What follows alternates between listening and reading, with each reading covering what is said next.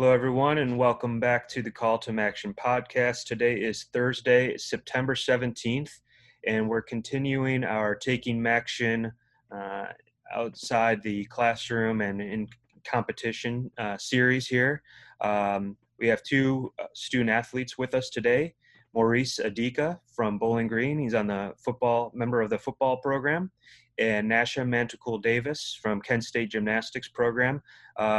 How you guys doing? And first, we'll start with Maurice. How's life kind of being back on campus right now during such a crazy time, and kind of give us an update on things at Bowling Green. Thank you for having me. Life back here on campus it's very odd. I'm living off campus this year, and it still feels odd when I drive around to like my class or anything. You don't see too many people out like during the day, or if you do, you see people masked up. It's starting to get a little bit better seeing people out, but it's nowhere near how it usually is when you first go to college in that fall semester. That's when you're welcome to college. You got the fall colors. You have like hordes of people going to class and everything. It's definitely a lot different. But it's just something I get used to for now. Hopefully, it won't be for long. And Nash? Being back on campus is actually kind of nice. We've been waiting for forever to like get into the gym, and we're finally getting back into the gym. We started last Friday, I do believe, so we got like kind of like a full week with Labor Day in the mix. So that's been nice, and then just kind of like seeing the familiar faces like trainers and coaches and like staff just going through buildings has been nice. Like although the student life hasn't been like how it has been in the past, it's just nice to like be on campus and like kind of get that feel for it. Yeah, I guess I want to follow that up with, and Nash, we'll start with you this time. What's been the biggest challenge for you guys as you try to integrate yourself back into campus life and your sports? The biggest challenge I would say is kind of like adapting to like the new things that we have to do. Like we're so used to just like walking wherever we want to go and like going through any door that we want to go to, but now we have to like go through certain doors, we have to follow the certain arrows. You gotta make sure you get checked or like do like the daily checkup before you come like into like buildings or like into practice or going to lifts and stuff like that. So that's probably been like the biggest change and like that we're trying to adapt to. But yeah. Maurice, how about you? I would have to agree. Honestly, that's the biggest thing is just getting used to following these new regulations, honestly. Sure. Well, as I mentioned at the start, we wanted to have you guys on. Big part of the fact that, we're not playing currently is we can have and use our platform and use your platform and voice on many different topics. And it's something that the MAC has been huge in, and one of the leaders around the country when it comes to talking about difficult topics and off the field things. And we want to take this opportunity to let you share your voice and your opinions and your thoughts on the topic of implicit bias, recognition, management, and microaggressions. And I guess I'll start. We talked with Bree Robinson on Tuesday about this topic as well.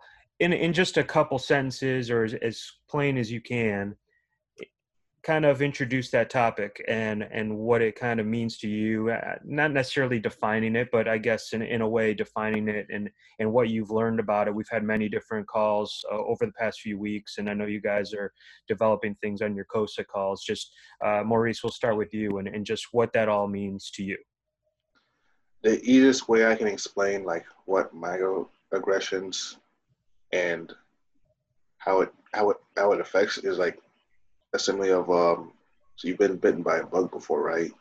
Like it's annoying, it's there, but with some people they get bit by a lot of bugs, and the more it gets, the more annoying it is, to the point where like you get a breakout point, and then when people see that breakout point, they're like, "What's the deal?" It's just like a little thing, but they don't understand that's a combination of multiple bites like that. So it's just to me, it's a better understanding of other people, which is why I like where we're going in the direction of everything right now. It's a big idea of understanding others before you like just say whatever you want. And Nash, what about you?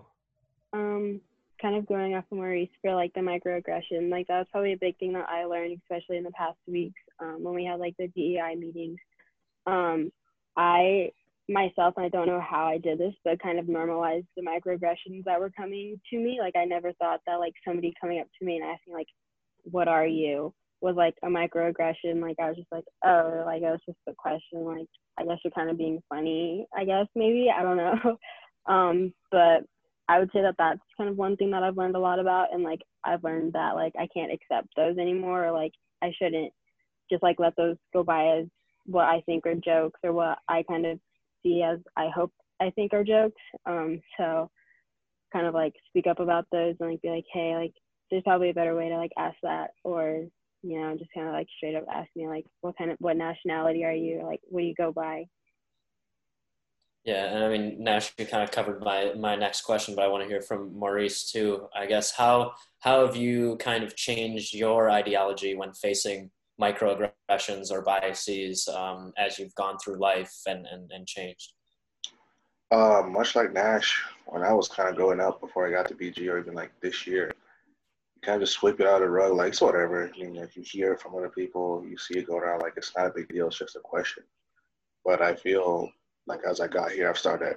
It's a combination of everything going on. That started like think about it, like why is this? Why is it like asking that question? Isn't there a better way of saying that? Why is it making me why is it bothering me like it is so much so? But I've started like saying like to even my friends like, hey, don't say it like that, or there's a better way for you to approach this. And honestly, if they can't like understand, I'm not gonna like just ditch them, but it's not gonna be as close to friendship. I don't want to like just ditch them, like leave them be, because then they could be doing that to somebody else, you know. Right. And for people listening, why don't you each go through your background, a little bit about your background and your nationality, just so people know, and then we can get into maybe some of the things that you've dealt with. And look, like none of us are perfect. We all, like this show, we've all had these, right? We've all had microaggressions and biases. It's just, you kind of are born with it, right? And until or until, Maurice, to your point, until you kind of check someone or educate them, that's what this is all about. That's why we're here today, and that's why we're having these discussions. So Nash, I'll start with you, just a little bit about your background, nationality, and then take that from Maurice as well, and then we'll get into some of the things that you've had to deal with, and go from there. Okay. So my background, so my mom is Thai, and then my dad is mixed, so he's 50% white, 50% black. So I'm 50% Asian, 25% black, 25% white. So I kind of got like a whole mixture. But like when people ask what I would kind of go by, I would say Asian, just because that's kind of like more geared towards that. But I don't know, growing up, like I didn't learn too much about the Thai culture, just because my mom wanted me to like live like the normal American life. And like growing up, like I thought, oh, like that's fine, like that's okay. But now like I'm thinking about it, I'm like, well, I kind of wish I like learned more, like kind of lived like the Thai culture, just because I feel like now I kind of missed out on like something that's half of me, in order to like be the other half of the person, so that I could be accepted with everybody else that I'm living with. So that is kind of like is different, and like I'm trying to like venture out now, but it's kind of hard since I'm a lot older, and like learning things is a lot different when you're older and you have a lot of other things going on. So yeah. Maurice, go ahead. Well, I come from a family of 3 brothers and 2, and my mother and father. I'm Kenyan, as you can see by my flag. Yeah. Besides that, me and my family moved here when I was 3 years old. My older brother was 13, the oldest was 18. And so, much like Nash was saying, when I was in daycare and everything, my parents really wanted me focused on learning how to be an American kid, because, come here, dark, I speak a totally different language. It wouldn't go well for me. On the contrary, the bad part, excuse me, is that when I learned English from Swahili, I totally forgot Swahili. And so I still haven't learned it because, I'm older now, and that's a lot to learn the language. But anyways, So I've been growing up in Dayton, Ohio. Uh, I'm 100% African, but like just because I've been here since I was 3, I'd probably consider myself as an American citizen. Sure. No, I appreciate you guys both sharing that. And just growing up, is there stuff, again, Maurice, we'll start with you. Growing up, and even you could take it to present day, what are some of those microaggressions that you may see, or even, I mean, we can all be open here about things that you may have had, and you're like, whoa, or maybe it's something recent. You're like, you know what, now that I'm really thinking about this is something that even I like am saying or I'm thinking. So we'll start with you and then go to Nash. Growing up, it's like people would always assume a certain thing about me because I'm big and I'm black. I'm aggressive. I'm like controlling. It's just like all these kind of notations like that I'm supposed to fill in the box. And so like, well, I mean, I understand where you're coming from, but like, they'll just attack me like that. I mean, like, I'm a nice person. I'll talk to you. If I say something, just let me know. And I'd probably say like I personally, I know I have said some stuff to people. Like, if I can think of something from the top of my head right now, All right. it's just like talking. Sorry, go ahead. No, I'm saying it's all right if you can't think of Uh, anything off the top of your head. It's all right. but yeah, it even comes to now. Like people will just assume a certain thing about you. Like they see me and like, oh, you up to no good or something. I've been times when I've gone to stores and like I can look around and everybody's just looking at me, seeing if I'm gonna do something. It's like I'm just here to buy something. Sure. Nash, go ahead.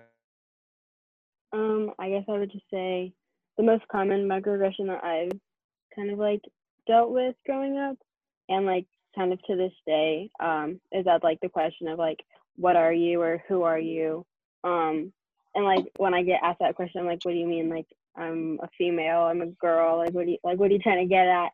And then so they're basically asking like what like I guess like what my nationality is, or like, and people will assume like I'm Mexican or Hawaiian or Jamaican or like I don't know some other thing than what I actually am, and then I'll like tell them what I am, and then they're like, "Oh, are you sure? Like, are you positive about that?" I'm like, I think I know like what my family history is, but yeah, and I like know that in the past, just because I didn't know anything about it, didn't learn about microaggression growing up in school. So I know that like in the past, like I definitely probably said some things that like I shouldn't have said, or that like went by as like jokes, like I said before, and kind of along with like the stereotyping of like people and stuff like that.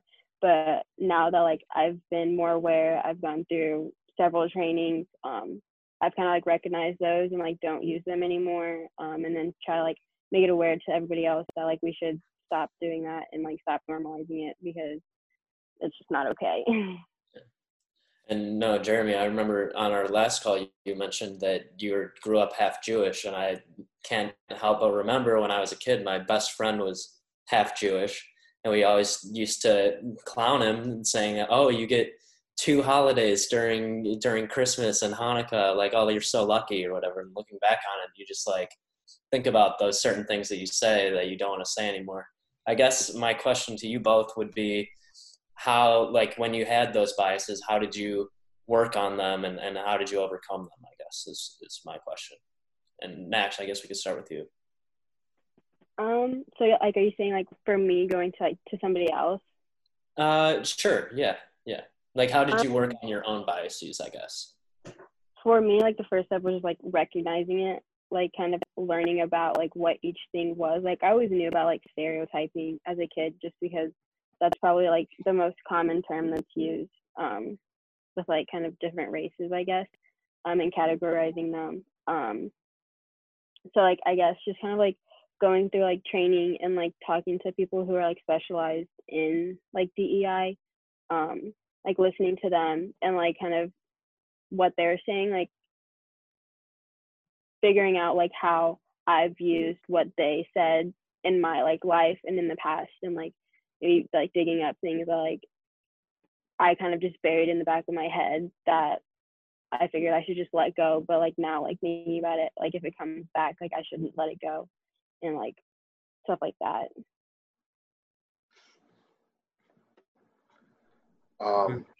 I would have to say for me, I developed like, well, people are just inherently scared of me, then I'll just like be overly nice, be overly talkative, laugh everything off, make jokes for situations, try to be friends with everybody. And I mean, I'm not saying that's like a bad thing to do that. It's just like that's kind of how I like kind of overcame that. Was trying to perceive the first thing people thought of me is like, oh, he's not like that really. But it kind of like also alienates me and further provides that idea of like, who he's different from others. He's one of, as I heard a lot, one of the good ones. That gets me really irritated, honestly.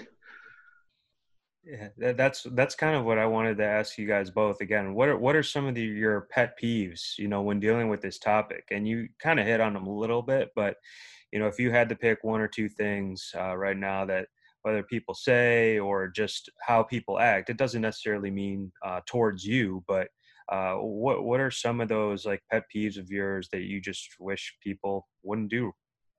Maurice, we'll start with you. Like I mentioned before, is when I hear the phrase "one of the good ones," that really gets me irritated because it's just assuming that it's two different sides. Like, no, it's the same. That both people make choices. It's just like you. Are you one of the good ones, or no? You just make a choice. That's probably the biggest one. And then again, when people like start, you can always tell when someone starts to tiptoe around the topic. I'd be like, it's really not that bad, or like they try to sugarcoat it what they're saying. And I'm just like, I first wanted to say is like just say what you want to say, and then we'll go from there. It's of course it's gonna upset me, but like that's gonna attack you. I want to hear what you have to say, and I'm gonna show you why you're wrong. Nash, go ahead. Yeah, kind of like what Murray said about like, oh, you're like one of the good ones, or like I kind of hate when people say like, oh, well, you're different from them. I'm like, well, what makes me different? Like, we have the same skin color. Like, I mean, I didn't grow up with them like I grew up with you guys, but like we have the same skin color. If you got to know them like you got to know me, you'd probably think like the same as them. Like you probably think that they were different than others, but they're not. You just like got to know them and like know them personally, so you didn't have to stereotype them to be like, oh, well, I'm just going to assume that they're not as good as you are just because I don't know them. And that's like kind of one thing that I don't want people to do anymore, just because not everybody's bad, not everybody's good. Like, I mean, I don't know. You can't base people off of their skin color. No, totally. And as I'm listening to you guys, and we talked about this last show, Eric and I, no matter if it's DE and I or mental health issues or voter education, when we're doing these shows, we're going to learn a lot. And what I've already learned is my wife's Korean, and so our kids are half and half. And so, bringing them up and we're already doing a pretty good job of them kind of knowing their roots a little on their mom's side.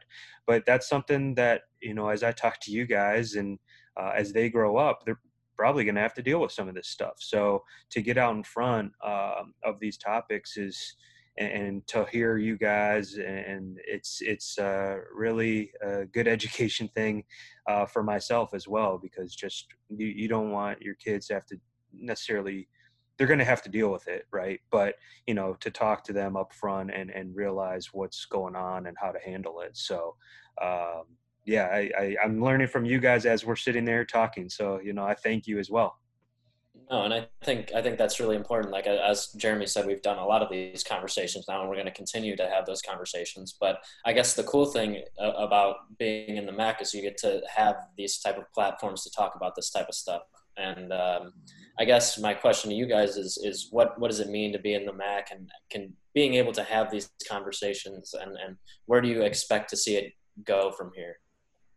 And Nash, we can start with you. Well, I guess like with the MAC, I guess I can feel that I've been like very thankful to like be a part of COSA, and kind of like get to learn just like being in the COSA group, and like there's so many different backgrounds, and like you get to know everybody on a personal level, and like we all just become friends even though we don't go to the same universities. Like that's kind of just like really awesome. And then also I love what the MAC did over the past summer when we did like the leadership week, and when we like talked about many different things throughout the week and had a different topic each day. That was really nice, and I love how like we're taking initiative about like everything that's going on in like today's life, like the voting and like pushing for that and pushing for like social justice and everything like that, and like not just like the surface topic, but like going in depth and like talking about like the roots of it all. So I could not have been more thankful and grateful to be part of the MAC. So yeah, and then I guess for like on Kent campus, I think we've taken kind of what we've talked about with the MAC and kind of like got ideas from like what the MAC is doing and what other universities are doing, and then we're kind of implementing them here. So that's nice, and hopefully like that'll help change on campus as well.